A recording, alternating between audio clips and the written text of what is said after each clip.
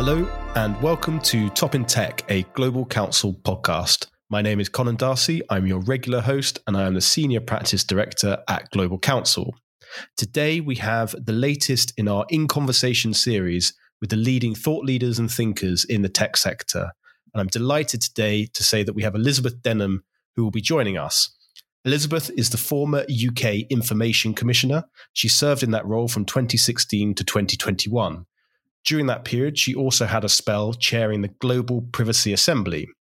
These days, Elizabeth is a consultant to Baker McKenzie on data and tech and has a number of other positions, including working on the Foundation Board for Five Rights. So, Elizabeth, welcome and thank you very much for joining us. It's a real pleasure to have you on the podcast this week. I'm delighted to be here. So what I'd like to do is talk about the evolution of data protection regulation in the UK, in the EU, and globally. And as part of that, it would be great to do three things. The first is to look back, your experience as Information Commissioner during a genuinely fascinating time. Not only was it a turbulent time in British politics, but it was also the period in which we saw the General Data Protection Regulation, the GDPR, come into force in the UK, but also across the EU. And to get your reflections on that would be great. Then would be interesting to hear where you think we are in the UK around the reform of the GDPR. We have a bill coming up to Parliament soon, and the status quo of where you see reforms moving forward. And the third point would be to look a bit further ahead. We might have a reform of the GDPR in 2024, 2025, when we get a new European Commission. So just to speculate and discuss what maybe will be in there, what should be in there, and just to get your views on how you think the GDPR will cope with the evolution of new technologies. So if we could just start on that first point. We discussed this a little bit before when we were chatting, but if you ask some people in Whitehall, in government in the UK, and you ask them about the ICO, the Information Commissioner's Office, the UK's data protection regulator who you used to lead, and if you ask them about its record to date, you will sometimes hear a twin criticism, and that twin criticism goes as follows. The first is that the ICO has not landed enough big tech scalps, and it has not had an equivalent, say, of the big fine we saw for Instagram in Ireland a few months back. The second would be that the ICO pursued too many political investigations, and by political investigations, we're talking there about some of the issues related to vote leave and Brexit, and also to the leak of video recording of Matt Hancock when he was a cabinet minister. So I recognize you probably would like to contest that characterization. So I'd just like to sort of hear your response to that. Is there any merit in that critique, or how do you see that? Yeah, I mean, it's interesting. My first point would be that as the ICO, my focus was on the public interest. So what do people really see? And a lot of the attention, a lot of the focus, a lot of the cases that I led investigations for were about maybe what you'd think of more mundane concerns, predatory marketing by companies, and nuisance calls and nuisance texts, data breaches. These are really important. And all kinds of public surveys that we conducted, people are concerned about the security of their data. So you would have seen us do a lot of work around the TalkTalk case, Yahoo, British Airways, Marriott, Equifax, it goes on. And so there was a big focus on security. But why didn't we get more tech scalps? Why were we not focused on big tech? Well, I think we were. And the two investigations that you just mentioned there, Conan, the one into data-driven elections, the other into disclosure of security footage. Those were issue and concern based. They were not driven by politics. So our investigation of Cambridge Analytica and Facebook in the context of political campaigns was initiated because of evidence and allegations that a British company, Cambridge Analytica, was guilty of serious data breaches.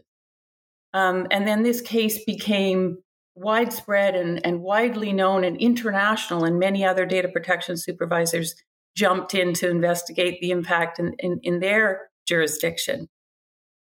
But can you imagine if I hadn't investigated and enforced the law in this context and just let Cambridge Analytica off the hook when it was squarely in our jurisdiction?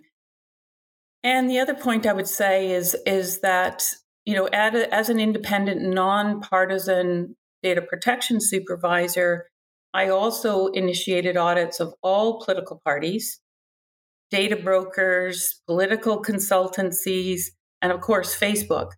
So it wasn't directed at one campaign or one party. And at one point, we were investigating 35 organizations. It was a big case. We levied a fine against Facebook for their misdeeds that was the highest amount available to us at the time. A measly £500,000, less than a rounding error for Facebook.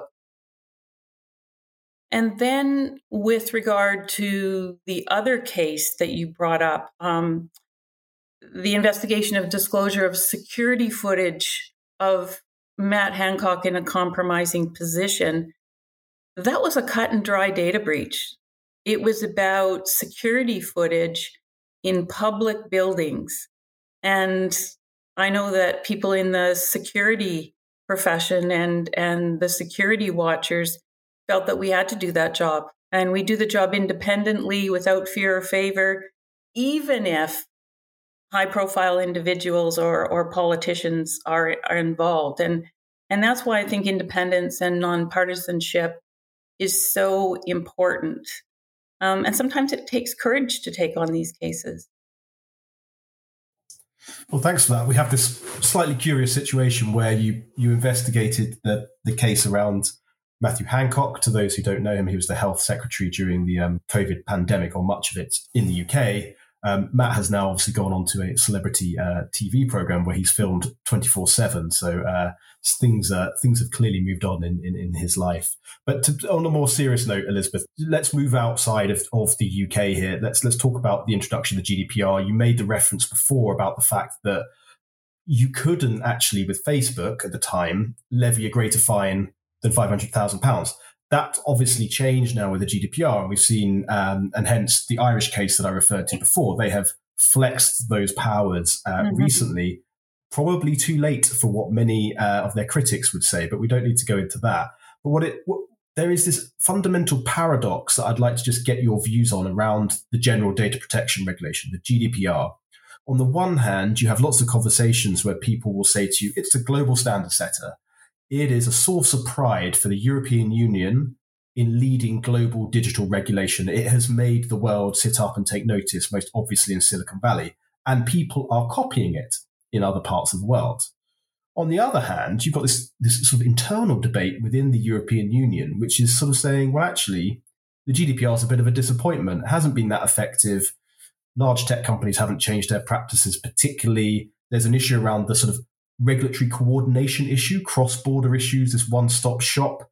And actually, it's a bit of a disappointment. So I suppose, what is it? Is it this global source of pride and an international standard? Is it a disappointment, or is it something a bit more nuanced than that? All of the above. But I'm going to start by saying that on day one of GDPR, 500 million people received new rights, and most companies were ready to serve those rights. So whether it be something as ordinary as subject access requests, the right to be forgotten, the right to challenge significant decisions made by machines, data portability. So on day one in 2018, 500 million people. And as you say, GDPR went on to inspire laws and law reform around the world. There's more than 130 data protection laws around the world. And so I would say it's effective in that it raised the standards of what rights should look like. So more people have rights, and there are many, many, many more complaints in the pipeline. I will also say, though, that GDPR was slow to the party.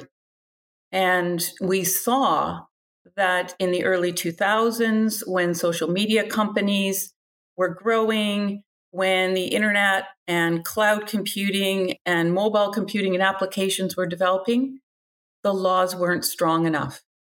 And even existing laws like the one in the UK that was 40 years old didn't have the kind of powers and enforcement that was needed for something as important as our privacy and agency online. So I think all policymakers were caught out, and where the laws should have been reformed in 2000, 2005, it took until 2018. The other thing I would say about the GDPR is because it was such a massive upgrade to citizens and consumer rights, it takes time for the law to be calibrated, and it takes time for regulators to get ready for increased enforcement, fines, stop processing orders, warnings, et cetera, et cetera. So we're talking about 4 years.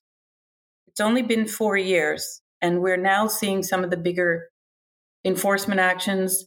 We also are seeing judicial reviews. We're seeing jurisprudence being established by the courts. And when new laws come into effect, 4 years is like a blink of an eye to get ready and to actually have the supervisors ready for all this.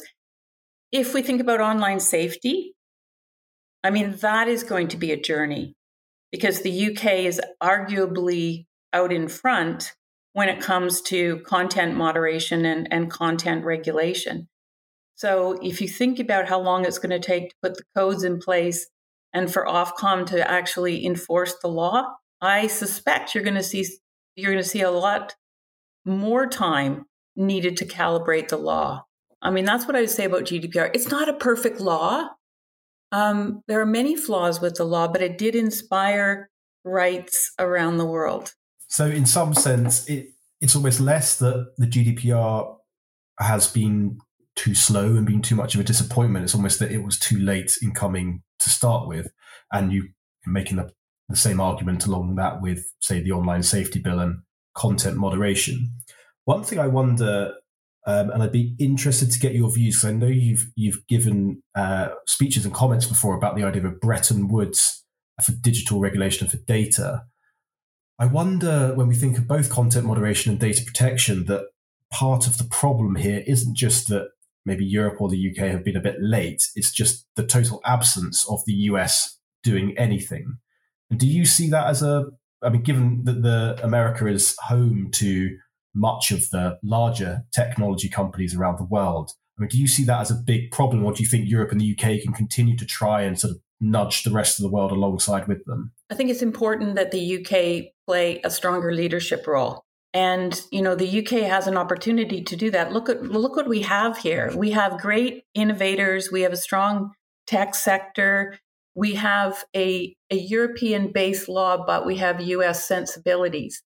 So in a way, I think the UK could be a leader in initiating what probably needs to be a multilateral solution, a treaty, a UN treaty that brings us all to a standard so that data can flow responsibly. But I think your question was more about, is the US absent from supporting responsible data flows, from getting the laws in place? Well, look, they don't have a federal privacy law. I think that's a huge gap. I think many believe that. And now we're waiting for Privacy Shield 2.0 to see if that's all going to come to fruition and there'll be another transfer mechanism. That said, I think you have to look at the US at the state level to see the development and the innovation around new laws. I mean, California, as you know, has pretty much cut and pasted the UK's age-appropriate design code, the children's code, into California law. That will be enforced in 2024. The tech companies, there's the law in their backyard. And so I do see the UK needs to play a leadership role, but I would have expected the UK to have robust and full-throated support for a treaty, a Brexit if you want to call it a Bretton Woods for data, we need the UK to step up and not be waiting in the wings for, I'll give you an example, the CBPR going global. The UK hasn't really come out and endorsed that. I mean, why not? We've got everything going for us. And I think we can be an example.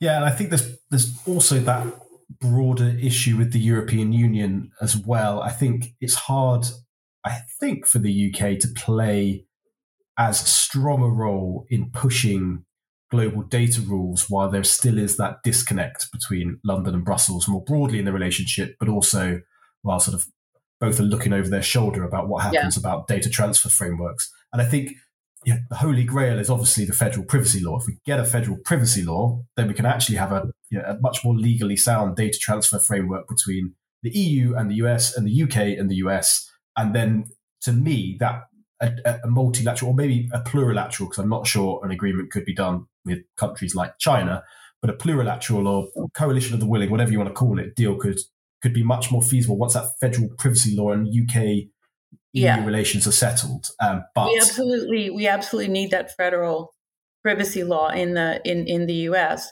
But as I say, I think there's some really interesting and progressive state laws around privacy that will, if anything, drive the need for a federal law. But we will see. I mean, I think the politics, I think you're right, a multilateral solution that involves Russia and China right now, no. And we see so much more data localization. We see splintering, like the splinter net in Asia. So we see actually splintering and more national moves to keep data in their own jurisdiction. But, I think we have to keep pushing. And I do believe that the UK could be more of a leader in this space because of what they have going for them. Okay, well, we've sort of done the bit of the let's look back, and we've sort of stumbled a bit into the where are we now with the sort of global perspective there. But can I just pause on the UK and be very parochial for a second? We have the Data Protection and Digital Information Bill sort of in Parliament, not quite in Parliament, but coming soon. I mean, what's your view? I mean, is there a sense that more could have been done with these sets of reforms and perhaps what we have seen from the government? Yeah, now that I'm no longer the Information Commissioner, I suppose I can be more unplugged about this. But I did make my views known to Parliament at the time. And as you say, the bill's not in its final form. The minister has announced that she's going to take comments or views, but it's not going out for a broad consultation again. I think what the government did in that bill is sort of nibbled around the edges of change without a lot of impact. And so, there are some pragmatic, some administrative streamlining, I think, which is good in the law, data protection impact assessments, more specific examples of legitimate interest. The revised research provisions, I think, have promise. But anglicization of terms for the sake of it, I think, is very unhelpful. So privacy as a profession is still developing. And with the UK using different terms, like instead of accountability, it's privacy management programs.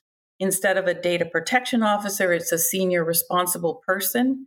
I think that just misaligns UK law from data protection terms that are known globally. So, I mean, that seems to be a change without substance. Most of the changes to date, I would say, are minor, and I don't think the changes will risk adequacy with the EU. But there is one worrying change that I have, and that is around the independence of the regulator.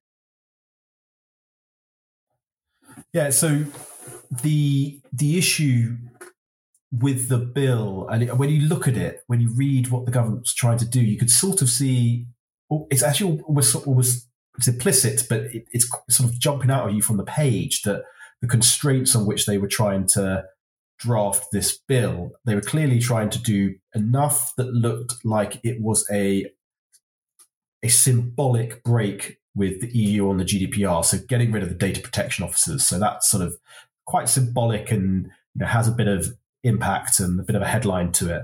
But at the same time, as you say, it's sort of nibbling around the edges, largely, I suspect, because more radical reform might start getting you into more awkward territory around what happens with the EU-UK data adequacy decision. And it sort of seems to jump out from you as you look at that and seems sort of quite clear. I mean, we'll have to see what comes back out. Maybe there is going to be more radical reform. Rishi Sunak, in the leadership campaign over the summer, did say he wanted more fundamental reform of the GDPR. So let's see if he comes forward with something more fundamental. I wonder if what he actually focuses on is more around things like alternatives to data adequacy assessments and so on in the data transfer framework, and the implications of that will be interesting to play out.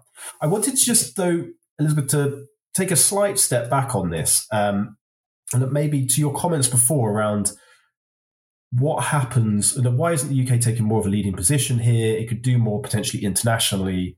I mean, one thing I would observe compared to, say, a country like Germany, and the debate in Brussels that is fed through from a lot of member state discussions, is just that there doesn't seem to be much of a public discourse around data protection in the UK. And I don't know if that's just a media thing or a reflection of cultural differences between the UK and other countries within the European Union.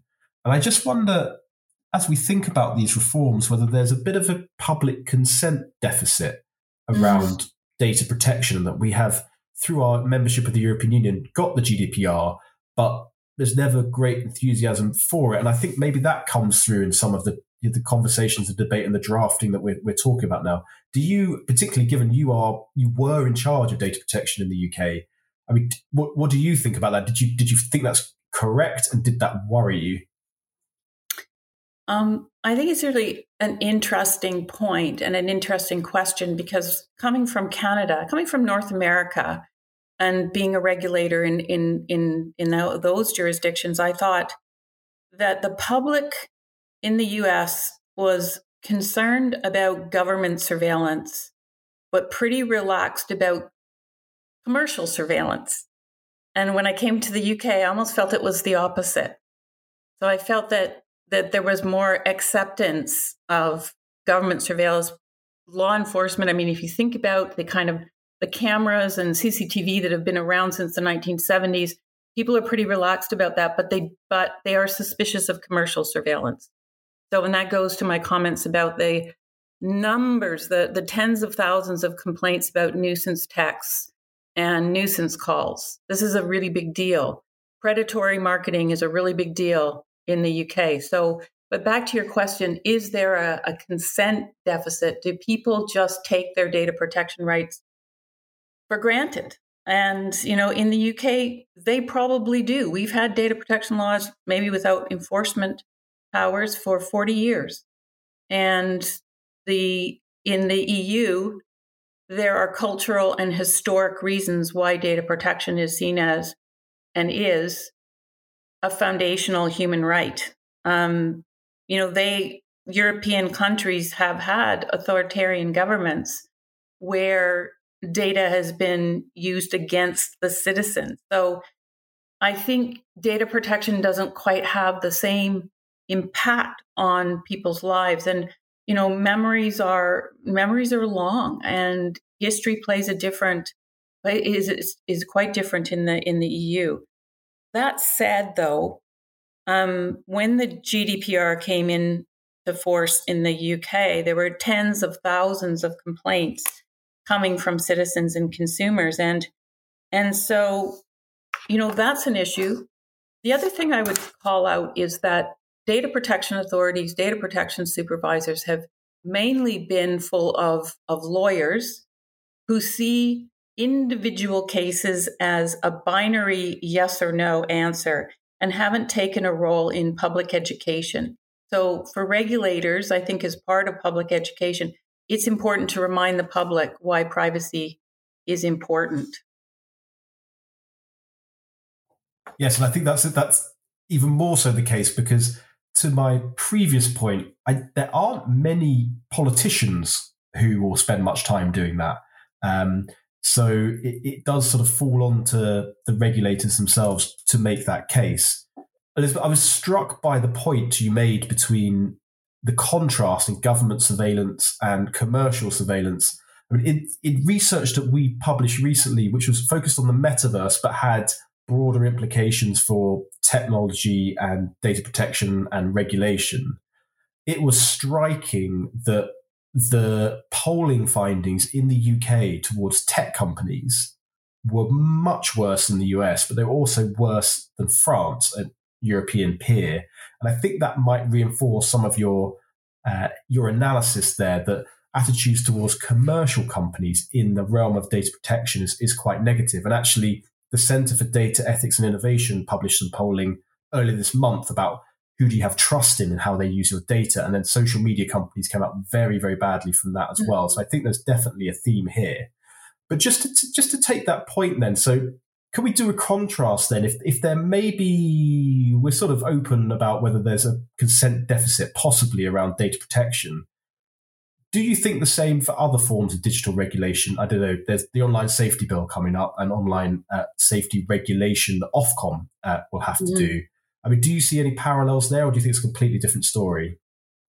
I think that's so interesting, because the online safety bill is the shiny new kid on the block. And yet regulating content in the face of big tech is a huge challenge. And it's a challenge for which there is no blueprint. And you have the UK actually leading the way on this. Can't ever see an online safety bill equivalent passed in the US. Their freedom of expression is it's too strong. It's hardwired into their culture. Online safety, though, I think is also big news because it runs right up against what law enforcement are doing in terms of criminal failures and criminal cases. We have the devastating case of Molly Russell, for example, and what happened to her online. But data protection, a bit more bureaucratic, and it rarely tips into criminal activity. But if the online safety bill becomes law, it's going to take years of calibration before the codes under the law will be actively enforced. And I think Melanie Dawes would share that view. It's going to take time, and there's no jurisprudence here. So it is really interesting that, the shiny new kid on the block feels like the public wants that. But I think it relates to what you said earlier, Conan, about the polling, is there is a trust deficit in the UK against big tech. And it's stronger, as you say, than in France or even Germany, for example. Yeah, which is funny because I started my career in the European Parliament, and having seen the debates there, it's quite interesting, the mismatch here, that there is this more skeptical public opinion towards big tech here. But UK policy up until the online safety bill has been pretty facilitating of technology development and inward investment. Innovation and inward investment by large technology companies. And they were always seen as one of the most favorable member states within the European Union towards technology companies. The UK was seen as one of the countries watering down the GDPR during its legislative process. Then on the other hand, you would have seen French politicians and even German politicians be heavily critical, but and therefore we perhaps naively have translated a direct link between what the French public think to how their politicians are expressing it. But it's a very different dynamic and very different situation. If we stick with Brussels, stick with Europe, and now we look ahead. So we've done the UK. The UK is reforming the GDPR. We've got some views on that and whether it's potentially a bit of a missed opportunity for more radical, more interesting reform than what's on the table. But what we have coming up with the EU is we've got an evaluation of the EU's general data protection regulation. I believe that's scheduled for 2024, which also happens to be the same year that we get a new European Parliament and we'll get a new European Commission.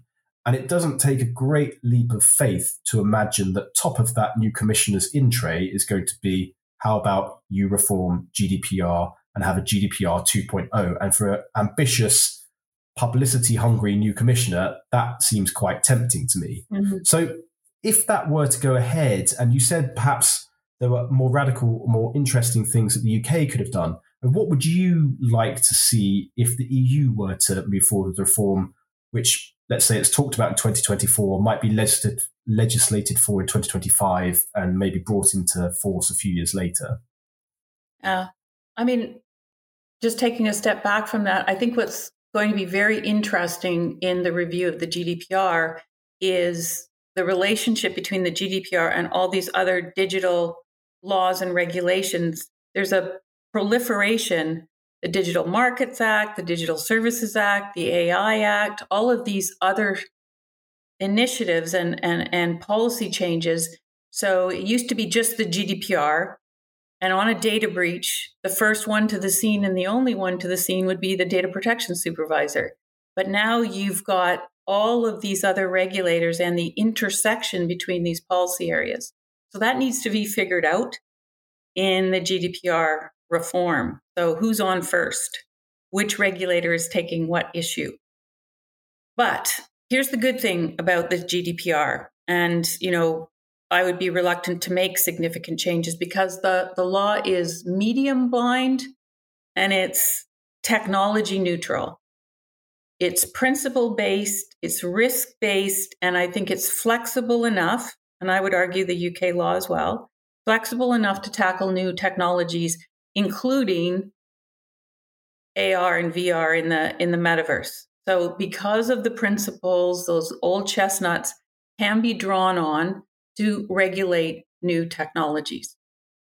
And I would be cautious to make major changes to the law because there is so much still to exploit in the EU GDPR. So little has been done on codes of conduct and certification.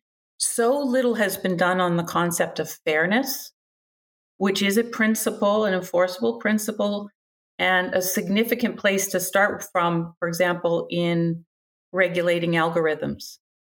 So there's a lot more to be done. And I'd make one more observation, and the GDPR is a regulation, but it also contains 99 derogations. So it operates with a lot of flexibility to the member states. And I think there's almost too much flexibility granted to national governments. And that makes the European Data Protection Board so difficult. And it's so challenging for them to come to an agreement, even to write guidelines on children's privacy, because they all have different views. And, that age of consent is a derogation in the law. Can I ask then, given the enforcement and supervision and the system around that, with all the controversy that has been directed towards the Irish authorities, would you personally be in favour of the EU having some form of single EU-level regulator? If we look at, say, the Digital Services Act, where there's going to be EU-level supervision of very large online platforms, or you look at the Digital Markets Act, where you have the equivalent for gatekeepers, it'll probably be the same sorts of companies, but not necessarily always. We're seeing this move towards Europeanizing of that regulation for at least the biggest companies. So logic would take us to the point where that might be applied to the GDPR in a future reform. Is that something you think would be a good, bad thing, bit of both? First of all, I'd say that the Helen Dixon, the Irish data protection supervisor, I think is doing yeoman's work, given the size of her office and the fact that most tech companies are based in Ireland. I think there should and could be an EU regulator that's taking on the largest companies, the platforms, and the largest cross-border cases. I do think that's logical.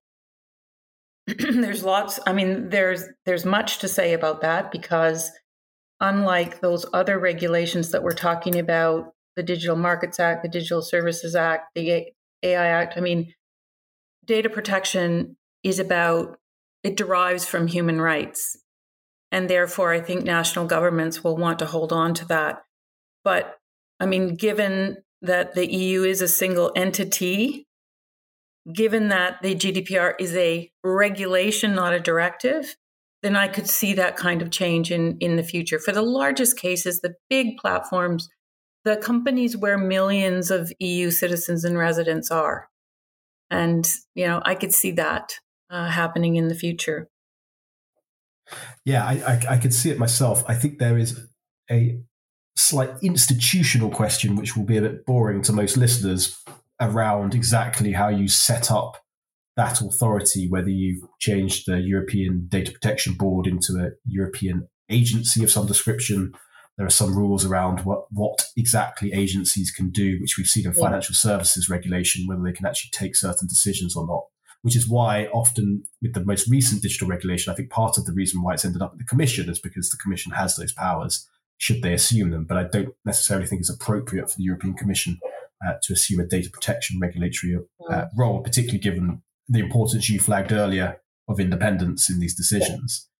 Can I just finish up, Elizabeth, with just one final question? You mentioned an issue which we've been following very closely at Global Council recently, which is VR, AR, so virtual reality and augmented reality, and how digital regulation at the moment applies to new technologies as they evolve. And in the report that we published recently on the regulation of the metaverse, a couple of things came up where people were particularly concerned about the evolution of those technologies. One is those sort of headsets, whether that's a VR headset or an AR glasses or whatever it is, both are predicated on tracking your eye movement and the biometric data which follows from that. And these somewhat at times dystopian predictions around adverts popping up, and you get adverts more on just what you look at and for how long, rather than actually anything you say or touch or click.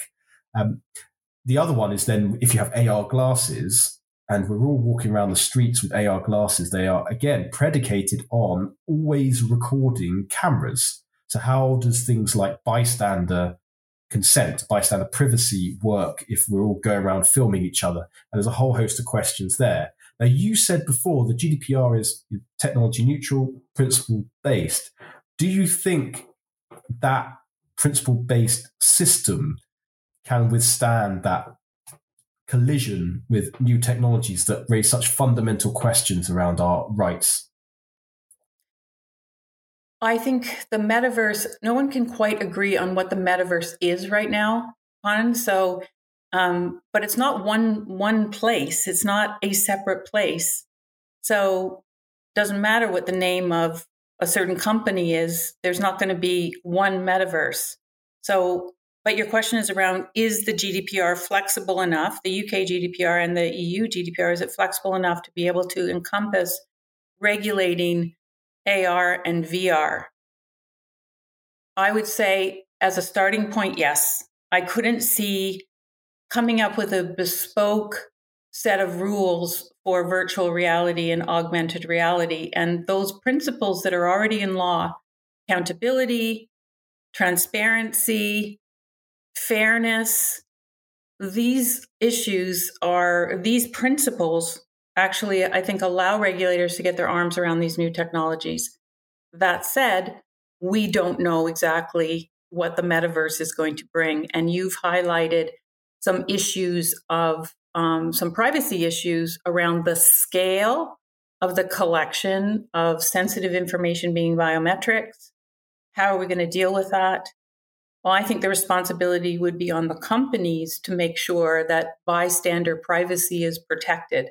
And, there's all kinds of AI-driven solutions to the capturing of bystanders. I mean, even as long ago as Google Street View, there's AI that actually makes sure that people's faces and license plates aren't captured. So I think I think that we could try with those basic principles, and whether or not there needs to be some codes of practice that are more specific around that technology.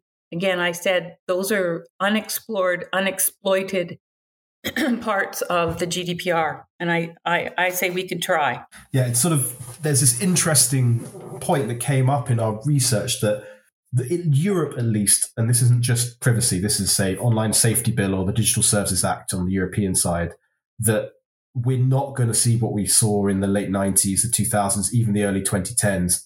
Regulation is here and it's going to be applied. And technology neutral, principle based legislation means it can be applied and can evolve with the new technologies. But there is that fundamental question of how it's applied. And there's a real role there, both not only for the regulators themselves, but also the businesses in interpreting how these rules are applied and coming up with new solutions. So, are we going to see pop-ups for consent or not? Probably not. We might have something at the start that gives certain more consent solutions. Or how are we going to see adverts labeled on a VR headset? Because it's not straightforward necessarily. The solutions that we have for text or for video aren't necessarily going to be the same for virtual reality. And there's going to be a very interesting interplay between corporates and the regulators in setting in practice what those rules are and how bespoke they are to individual platforms, or whether they are more universal than that. And I think following through this, and this is something you probably have some sympathy for, is just a prioritization and capacity question for regulators. If you're the ICO now, you are worrying about platforms that have billions of users worldwide, and there aren't VR platforms that have billions of users worldwide, and you only have finite resources. So the natural inclination is going to be where the risk currently is, but that has to be finely balanced with where the risk could emerge in the future. And that's a difficult thing for regulators to have to deal with and to take those calls. It is a difficult challenge for regulators. That said, I think the advantage of the ICO and actually the French CNIL, Data Protection Authority, they have sandboxes, and they run programs where new innovations, new services can be sort of beta tested with the regulator. And I think, there you see enforcement absolutely is going to be about where all the people are and where are the greatest harms. And, the ICO's case, they're absolutely focused on children's privacy online and looking at the big platforms. But from, the incubation stage of trying to make sure there's privacy by design, there are programs and services that support innovation and work with companies to find privacy by design. And I do think some gaming companies are in the ICO's sandbox. And, that's where AI, that's where virtual reality and augmented reality is going right now, is gaming and retail and education. So, those use cases are absolutely good candidates for a regulatory sandbox. Well, Elizabeth, on that note, I think we'll conclude. And just to say thank you so much for joining us today. That was a tour de force through the past, the present, and the future of data protection. So it's been a privilege to have you on. And just as I'm sure the listeners, as much as I did, really enjoyed that discussion. So thank you very much. Thank you so much. As always, if you, your business, or your investment are exposed to what we've been discussing today, whether that's data protection, online safety, or the regulation of the metaverse, please don't hesitate to get in touch. You can find our details at www.global-counsel.com or via the link in the podcast notes.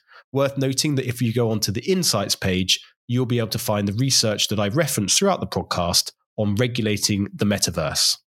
So thank you very much for joining us, and please tune in next time round. Bye-bye.